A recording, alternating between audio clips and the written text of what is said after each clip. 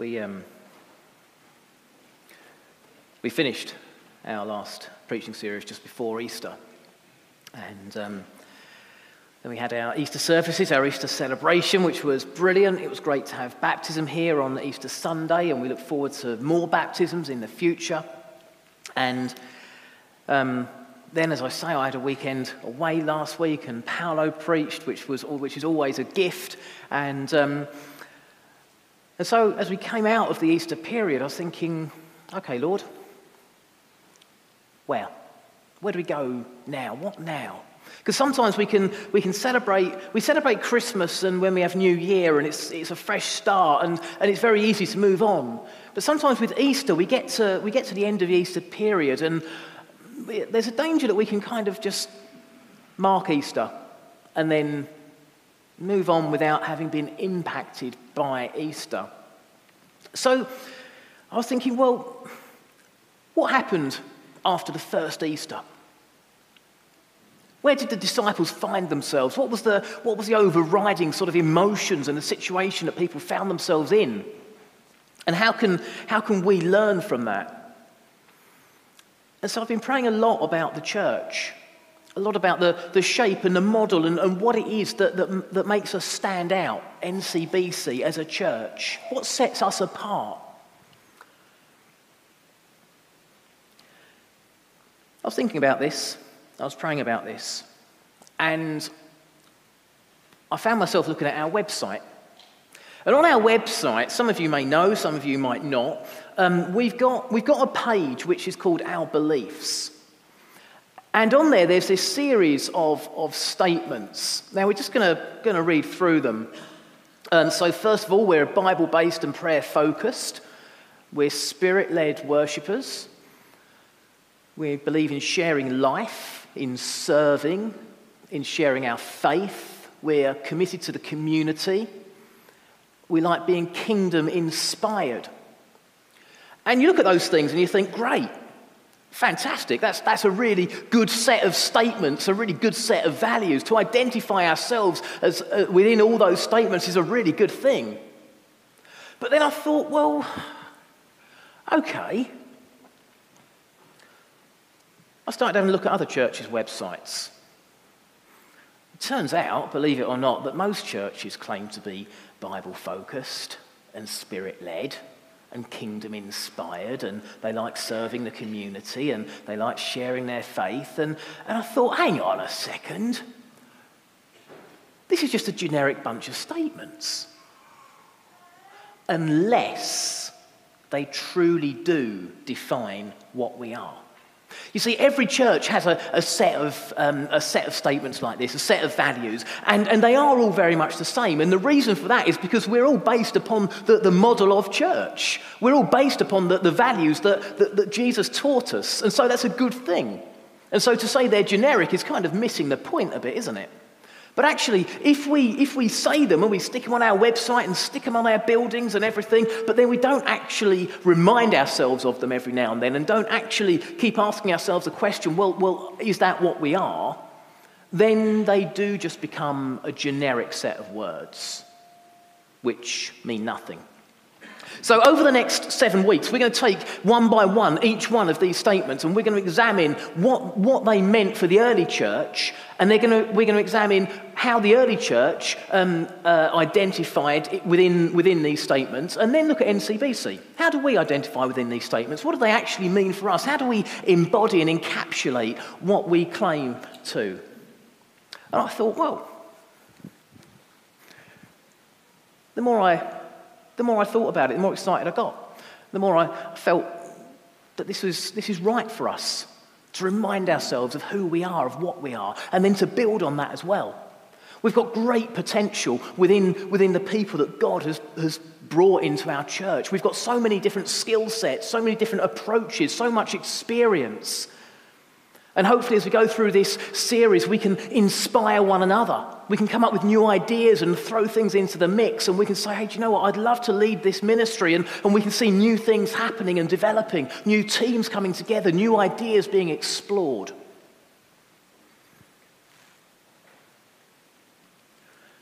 But to begin with today, just wanted to have a look primarily at Acts chapter 1. Now, so much happens in Acts chapter 1. It's the last time that we see the person of Jesus before the ascension. It's the first time that we meet the first new disciple. It's an exciting time, but it's also a time of confusion. You see, the disciples didn't quite know what was going on, didn't quite know what to make. They had this set of ideas and statements. They had a vague picture of what Jesus wanted them to be like, but they were having to work it out for themselves.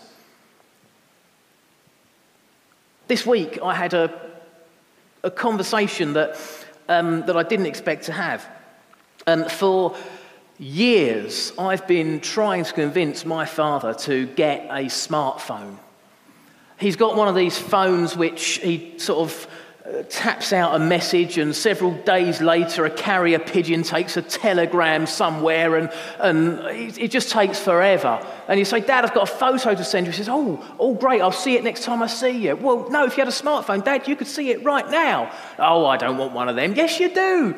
Anyway, eventually he shopped me. It was April the 2nd, and he rang me and he said, I've got a new phone. I've got a smartphone. I said, I'm not falling for that. I know what day. It was April Fool's Day yesterday. I'm not that stupid. And he said, no, really, I have. And eventually got it all set up. And this week I sent him a WhatsApp message because I looked at WhatsApp and it said that he was active. And I thought, surely not. And so I sent a message saying, Earth to Dad, are you receiving? And I got one back saying yes. I thought, my goodness, this is a modern day miracle. And I said, great, I've got a video that I'd like to send you. My son and I had been down to the cricket nets at our local club, and we'd had a session. I'd taken just a 2-minute video, and I thought, I'll send it to Dad, he'd love to see that. And so I sent it, and because it was a long video, it took a little while to upload. And so it hadn't quite sent, and suddenly I got a video call from my dad. Wow, he's worked out a video call. This is amazing. So I answered, and we had a little chat. And then my mum walked in, and she said, oh, is that Thomas? She's the only person in the world who calls me Thomas. Don't get any ideas. And she said, did you ring him? And he said, no, he rang me. And I said, no, Dad, you rang me. Did I? And suddenly I was slightly less impressed. And then he said, well, he said, no, I didn't. And I said, Dad, you did, you rang me. And then he said something which I thought was really, it showed a considerable amount of logic. He said, well, you said you sent me a video. And so I looked at my phone and thought, well, where is it? And I saw a camera in the corner, so I just pressed that. Now, of course, anyone who uses WhatsApp will know that starts a video call. But for Dad, he just thought, well, there's a video somewhere out there. Where is it? I'm going to press the video button. Perfect logic. And I said, actually, that makes a lot of sense, your thought process. But he was faced with a device. And we've all been there when we buy something new. It could be a TV or a laptop or a phone. It could be anything. And the first thing you want to do is do all the amazing things you know it's capable of doing. But you've got the series of buttons, and there's not much in the way of instructions, and you don't know how to plug it in, how to charge it, how to download software. And you know it can do something, you know it's going to be amazing when it's working properly, but you just don't quite know how to get started. And that's where the disciples are in Acts chapter 1. They know that something amazing is on the verge of happening. They know that this series of ideas and instructions that Jesus has given them, if they get it right, this can be the start of something incredible, but they're just not quite sure what to do. They've been told, haven't they, back in the book of Luke, in Luke 17, verse 20, we're told that Jesus, on being asked by the Pharisees when the kingdom of God would come, replied, the kingdom of God is not something that can be observed, nor will people say, here it is, or there it is, because the kingdom of God is in your midst. And so these sort of statements were bubbling around in the disciples' minds. Well, okay, so the kingdom of God isn't something physical, it's something that's in us. If it's in our midst, then it's already here. So what is it? What does it look like? How can we make this happen? Are we missing the point? There was this confusion. This confusion. They were trying to work out everything that had just happened. There was also fear. There was also a great degree of fear. They were followers of Jesus, the one who recently had been arrested and tried and crucified. We're told in John chapter 20, verse 19, it was the evening that Jesus first appeared to his disciples. But before we get to that bit, we're told on the evening of that first day of the week, when the disciples were together with the doors locked for fear of the Jewish leaders, Jesus came and stood among them. They were in a room, they had locked the doors for fear of the Jewish leaders. They were thinking, we're going to be next. There was this fear. They didn't want to go out and say, hey guys, look, the kingdom of God's in our midst. It's somewhere around us. Who's going to help us find it? Because they thought, well, I could be the next one being nailed to a cross and left to die. There was confusion. There was fear. They knew there was something good, but it felt just out of reach. Just out of reach.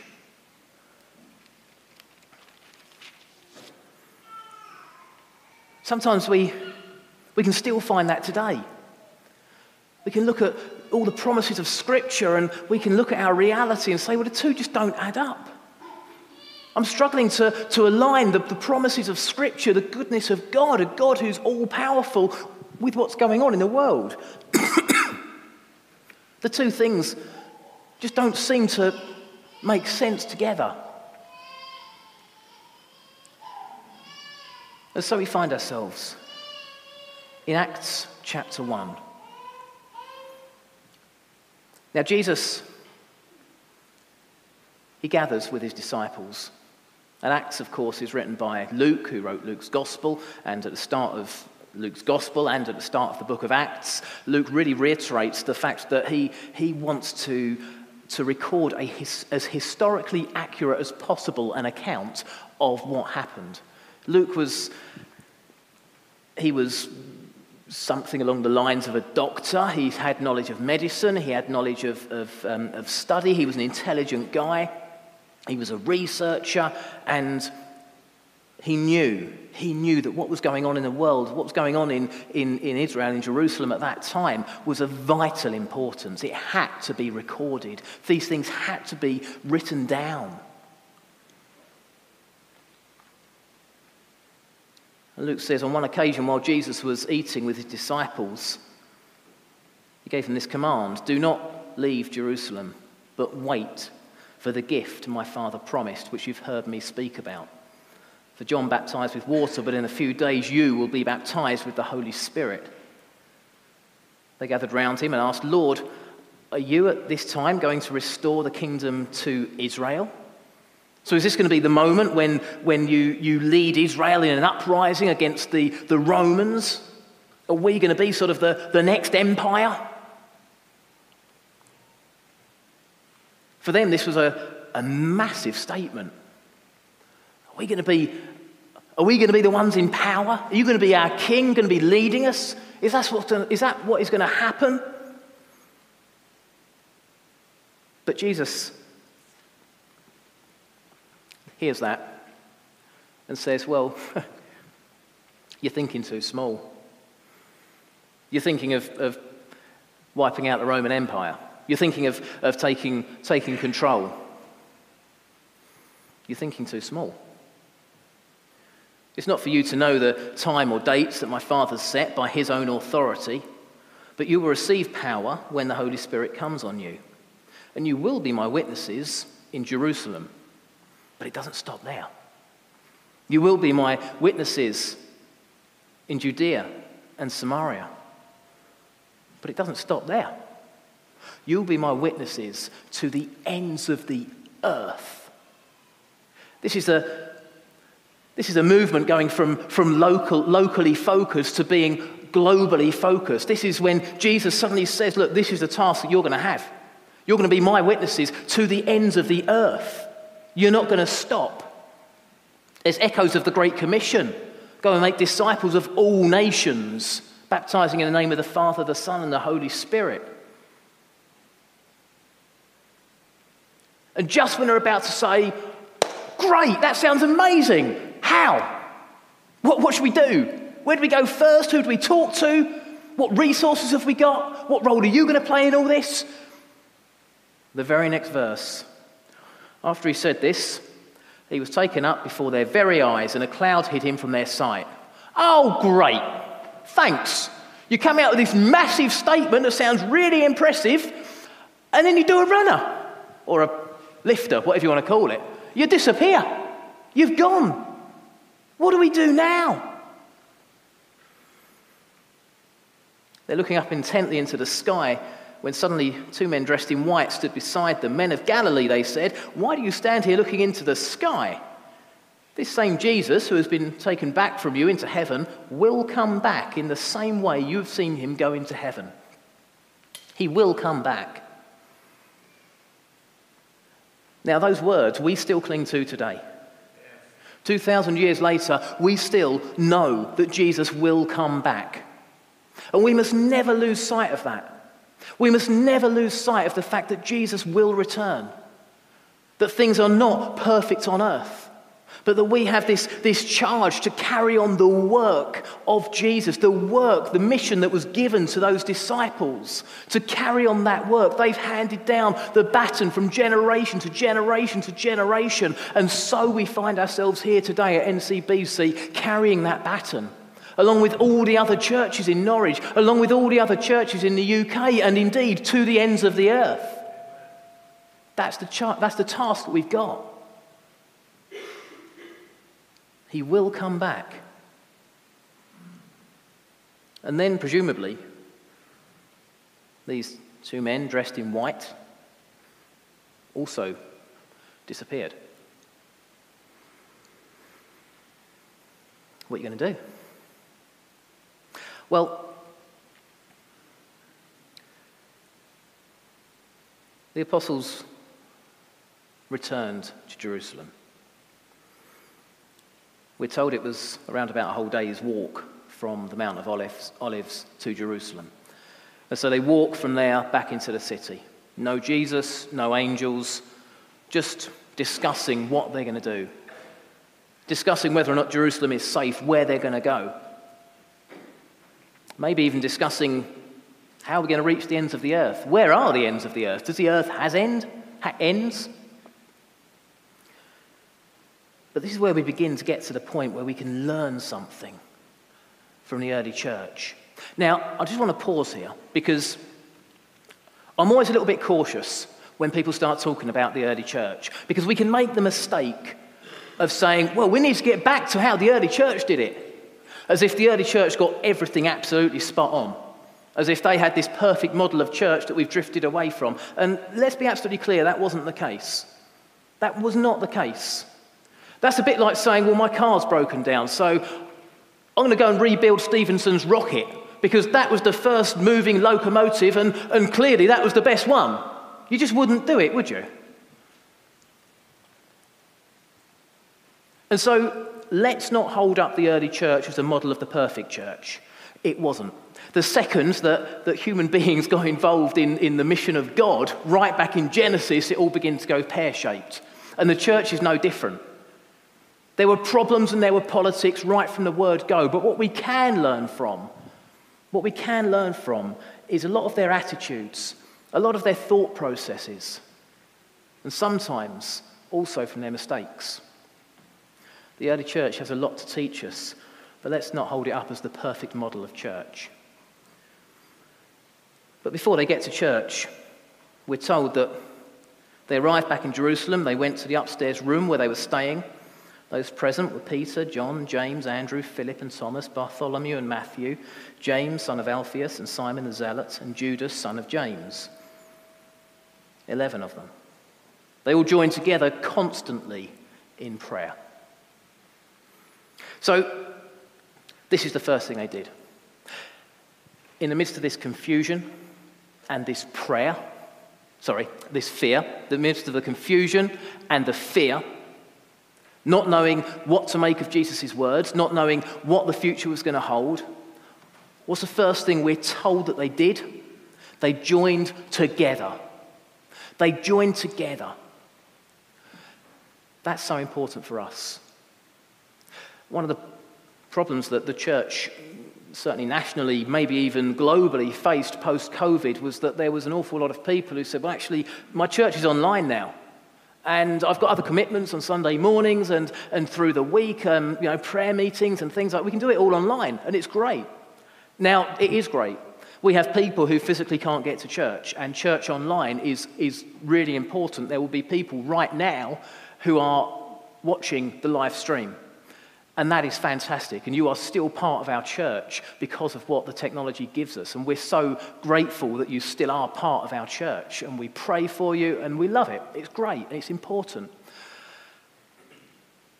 But if we've used technology just to make church a bit more convenient, that actually, well, I love a Sunday morning lay-in, or I love going and playing football, or I love spending time just around the house watching a bit of TV and stuff. I can catch up with church any time. Then we lose something. We lose the essence of what church is. You see, I was at a ministers' conference a few years ago, and we were sitting having breakfast one morning, and there was a couple. I was with 3 or 4 other ministers, and someone was talking about their church, and another minister said, "So, what sort of size is your church? It sounds like you do an awful lot." And the response was, "Well, we get about 30 people to our coffee morning, and we get about 25 coming to the toddler group, and we run a children's event, and we get about 15 to 20 coming to that." And then the minister had first asked the question and said, "Well, what about Sunday morning?" "Well, we about 12 to 15 people." And the minister who had first asked the question said, "Well, that's your church. That's the gathered ecclesia. Don't try and add to your numbers by counting everyone who comes to your coffee morning and your toddler groups and your children's activities, and they're the people you're reaching out to. And it's amazing that with that small number of people on a Sunday morning, you're doing that. That's amazing. That's brilliant. That's fantastic. But we're not playing a game of, well, my church is bigger than yours," which is always a danger at ministers' conferences. We're about 600 people, by the way, in case you're wondering. But you see, we're not playing that game. He said, no, let's be realistic. Let's be honest here. The church is the gathered ecclesia. There is something powerful and something spiritual, something at the heart of church when we come together and we share together and we pray together and we experience the presence of God together. That is church. And it's no coincidence for me that the first thing that they did when they got back to Jerusalem, the apostles, is that they joined together. They could have separated. They could have said, well, look, if we're all just keep ourselves to ourselves, disappear into the crowd, we're not going to be at risk. We're going to be far harder to find. But no, they stayed together because there is something powerful in joining together. They stayed constantly in prayer. Again, just before Christmas, we had our week of prayer. And it was wonderful. And it was great. There's something so special about coming together to pray, to be together. Listening to God, talking to God, sharing our heart with God, and doing that as part of a group of like-minded individuals. Later on, Paul writes that we should pray continually. In 1 Thessalonians, pray continually. Prayer should be sort of an ongoing conversation with God, something that we do out of habit as much as anything. You wouldn't walk into a room and completely ignore someone, unless you didn't like them. But we don't just like God, we love God. God is our heavenly Father. He's our Creator. He's our life giver. How often do we walk into a room and completely blank Him? We should pray continually. And that's another lesson that we learn from the way that the early church sets themselves up. In Acts chapter 1, verse 14, they joined together constantly in prayer. So first of all, there was unity, and there was prayer. there was inclusivity as well. They joined together constantly in prayer, along with the women and Mary, mother of Jesus, and with his brothers. So this wasn't just the disciples, the apostles saying, whoa, this is just the first 11. You know, Jesus' starting lineup. We're the ones in this upper room. You lot we'll call on you as and when we need you. This was everybody together, everybody who followed Jesus, coming together, supporting one another.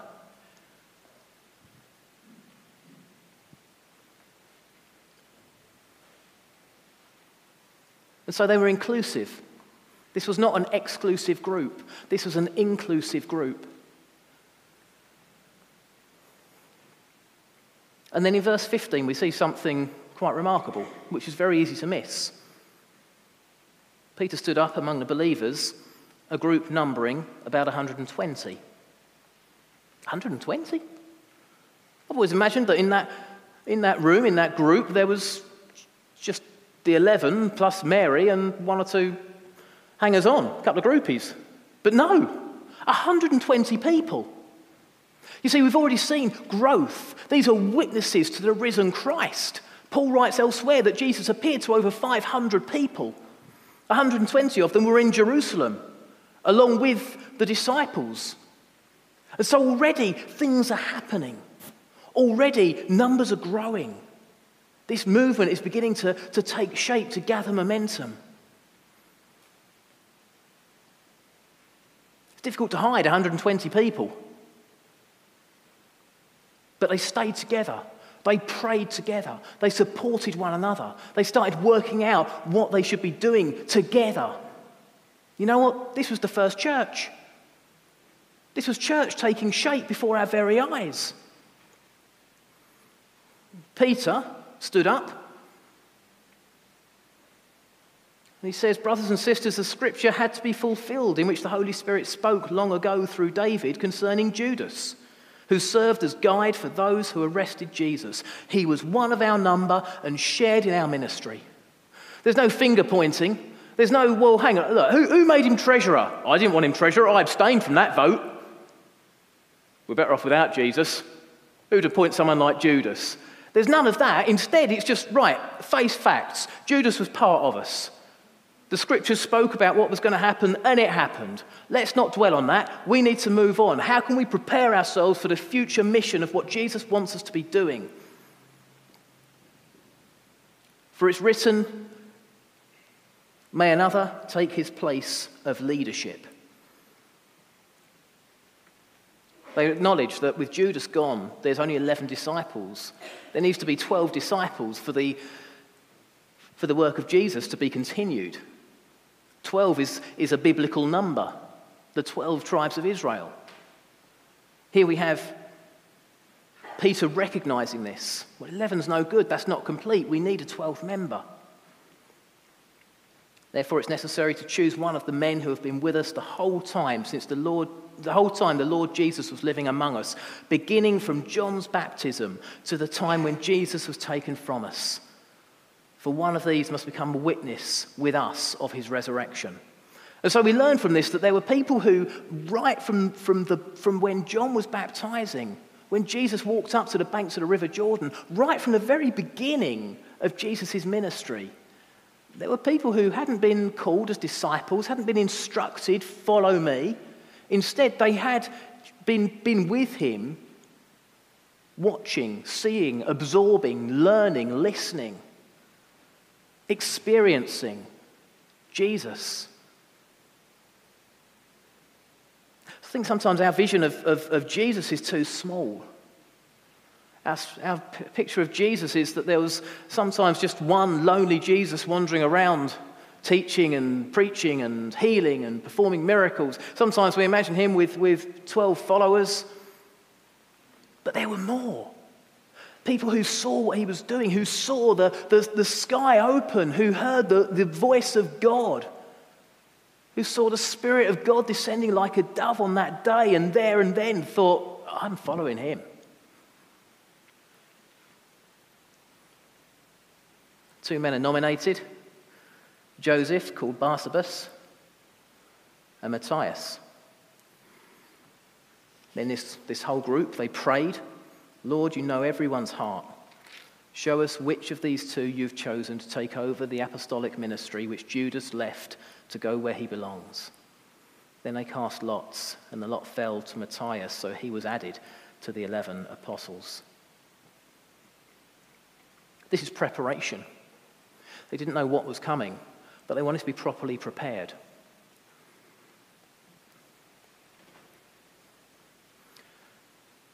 It strikes me that there's quite a lot that we can learn without falling into the trap of saying we've got to be like the early church. Actually, we can learn lessons from the early church.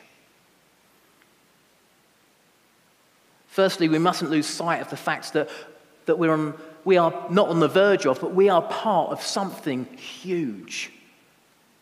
It's so easy in churches because we meet within four walls and we forget what's going on across the world in different places of worship. We forget how Jesus is working, and we don't see all the individual conversions and baptisms and hear the testimonies all the time. It's very easy for us, even in this day of instant technology and communication, to forget that and feel quite siloed. Look around and think, is this it? No, this isn't it. That statement Jesus came out with is taking place. To reach to the ends of the earth. There are very, very few places in the world where the gospel has not reached. We have the privilege, and some of you were here on Friday night to hear about it, of supporting someone who does just that. And that's a real blessing for us as a church, to be able to support Arabella. But actually, we're involved in mission as well, right on our very doorstep. I've heard it said that Norwich is the most godless city in England. Don't subscribe to that personally. But that's what people say. We are part of something huge. This isn't a godless city. Maybe it's just that God's called his best prayer warriors to be here, because he knows that it's going to be a slightly tougher nut to crack than some other places. That's what I like to think anyway. But we're on the verge of something really big. We can be excited about this. The church should be a place where we come and we feel excited, we feel encouraged, where we look into one another's eyes and we feel this spiritual zest that only comes from the Holy Spirit, the living God who is active in us and around us all the time. We should also be of that attitude where we pray continually. Prayer should be a conversation between us and God that takes place. It's not the formality of sitting down and going quiet and focusing and then praying. Of course, there's a place for that, absolutely. I'm not knocking it, but there's equally a place for saying, walking into a room and, Lord, this time when I go upstairs, can you just remind me what I'm going up there for? Because this is the third time today I've forgotten to get that book. Or just anything. It might sound trivial, it might sound stupid, but God knows what's going on. God has a sense of humour. God wants to hear from us. If my son walks into a room, I hate it when he just turns around and walks out without saying anything to me. Because whatever is going on in his head, I want to know. Because most of the time it's really interesting and it's fun and it's nice. We should be in prayer all the time.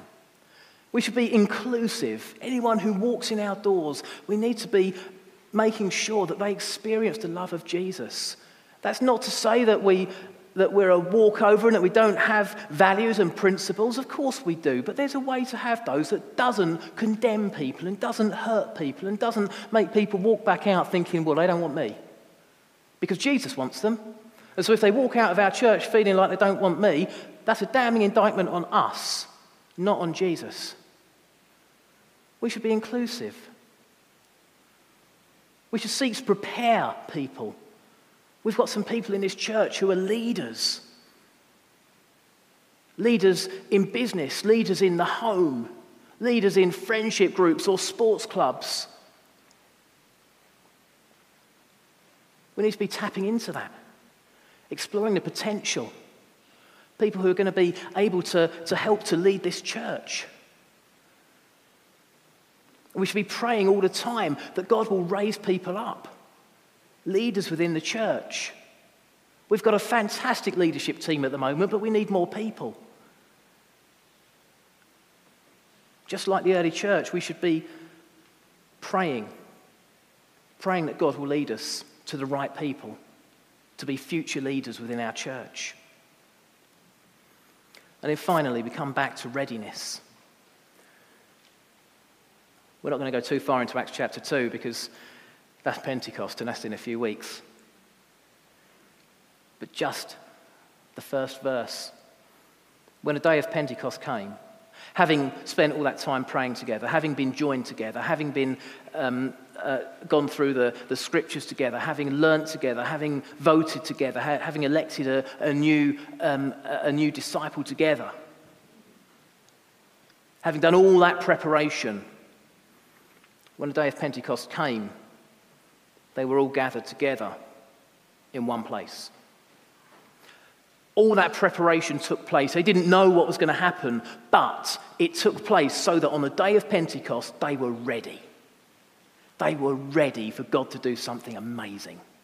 They hadn't waited for further direction. They'd taken all their human failings and imperfections, and they'd had conversations, and there would have been a bit of conflict, and someone would have been offended, and there would have been coffee that was too strong and tea that was too weak, and there would have been arguments, and there would have been all sorts of discussions, and the colour of the cushions would have been one of the topics on the agenda, and all of this would have happened because it was church, and that's what we do in church. I bet they had a few rotors on the wall somewhere as well, but they went through all that, and on the day of Pentecost, they were ready. They were joined together. You see, often we only prepare for something when we know something's going to happen. But Jesus said that when he returns, he will return like a thief in the night. And so the preparation, the preparatory work, the ongoing work of church, of making sure that we are giving our best to church, making sure that we are serving the church, making sure that we are coming together and supporting each other and praying together and enjoying church, having fun in church. That church is somewhere where we and everybody else wants to be. All that preparatory work that goes into making church the beautiful thing that God intends it to be, that's the preparation. Because what we don't want to do is be caught short when Jesus returns, like a thief in the night. We want to be ready. We want the lamps burning brightly. We want the doors open. We want the heating on. And we want Jesus to return and say, yeah, you're not perfect, but you soon will be. But you've done a good job. This is church, and this pleases me.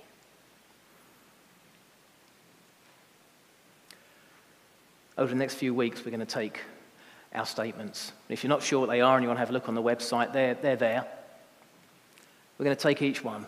We're going to re-examine them. I know this has been done before as a preaching series here.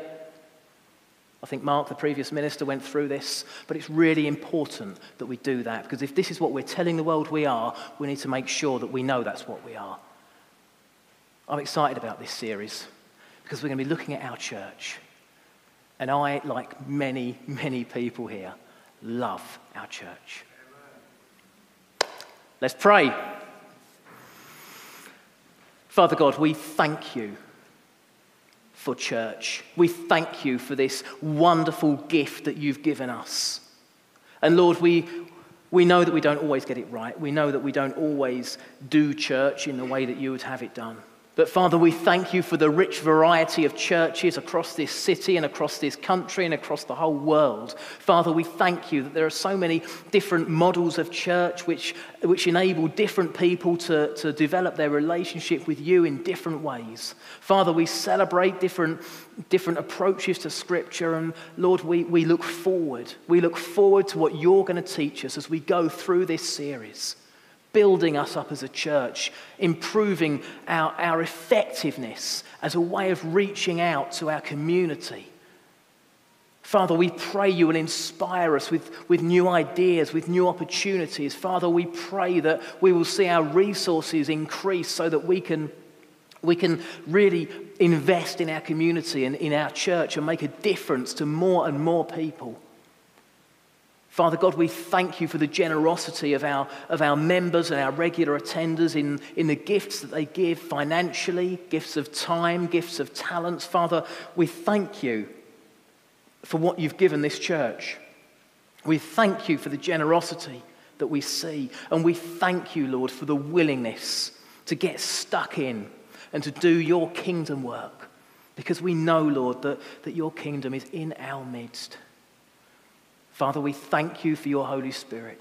We thank you that we are constantly in your presence. There is nowhere we can go where we are not with you. But Father, we thank you for this special, special atmosphere that we find when we gather together as a church, when we worship you, when we pray together, when we share your word, when we share our hearts together. Father, we thank you for the blessings that we see, and we pray that will continue and grow and build as we go through this series together.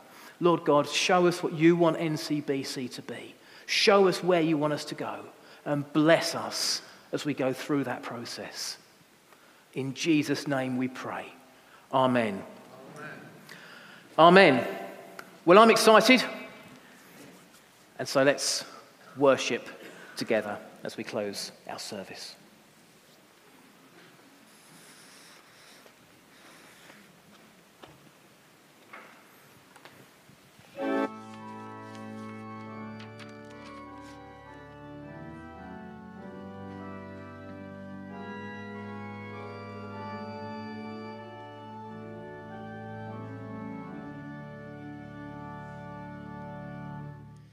Great is thy faithfulness, O God, my Father.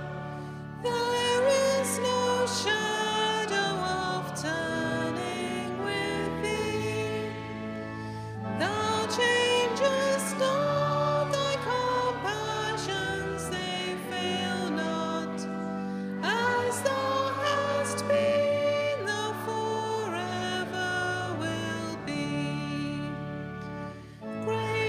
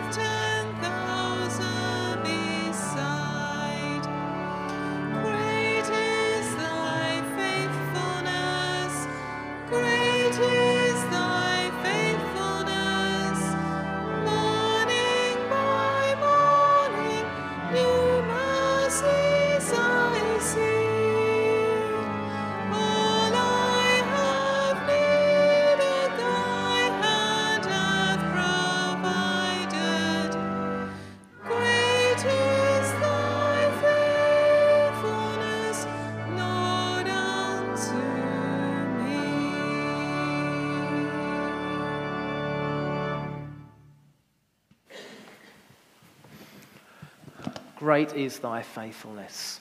Please do join us for fellowship, for tea and coffee and refreshments after the service. We've got the cake sale going on. If you're new, then remember the VIP area.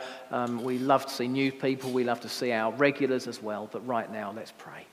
Father God, thank you for blessing us in so many ways. Father, thank you for the blessing of the church. And Lord, we pray that as we seek to ascertain what the future holds for us as a fellowship of believers in you, Lord, Jesus is our guide. He is head of this church. We submit to his authority. And we thank you that you sent your Son into the world because you love us so much. So Lord, bless us, we pray, as we go about our day to day. Whatever lies in store for us this week, Father, be with us. Bless us, equip us, and empower us as we go. And may we reflect your glory into every situation that we find ourselves in this week.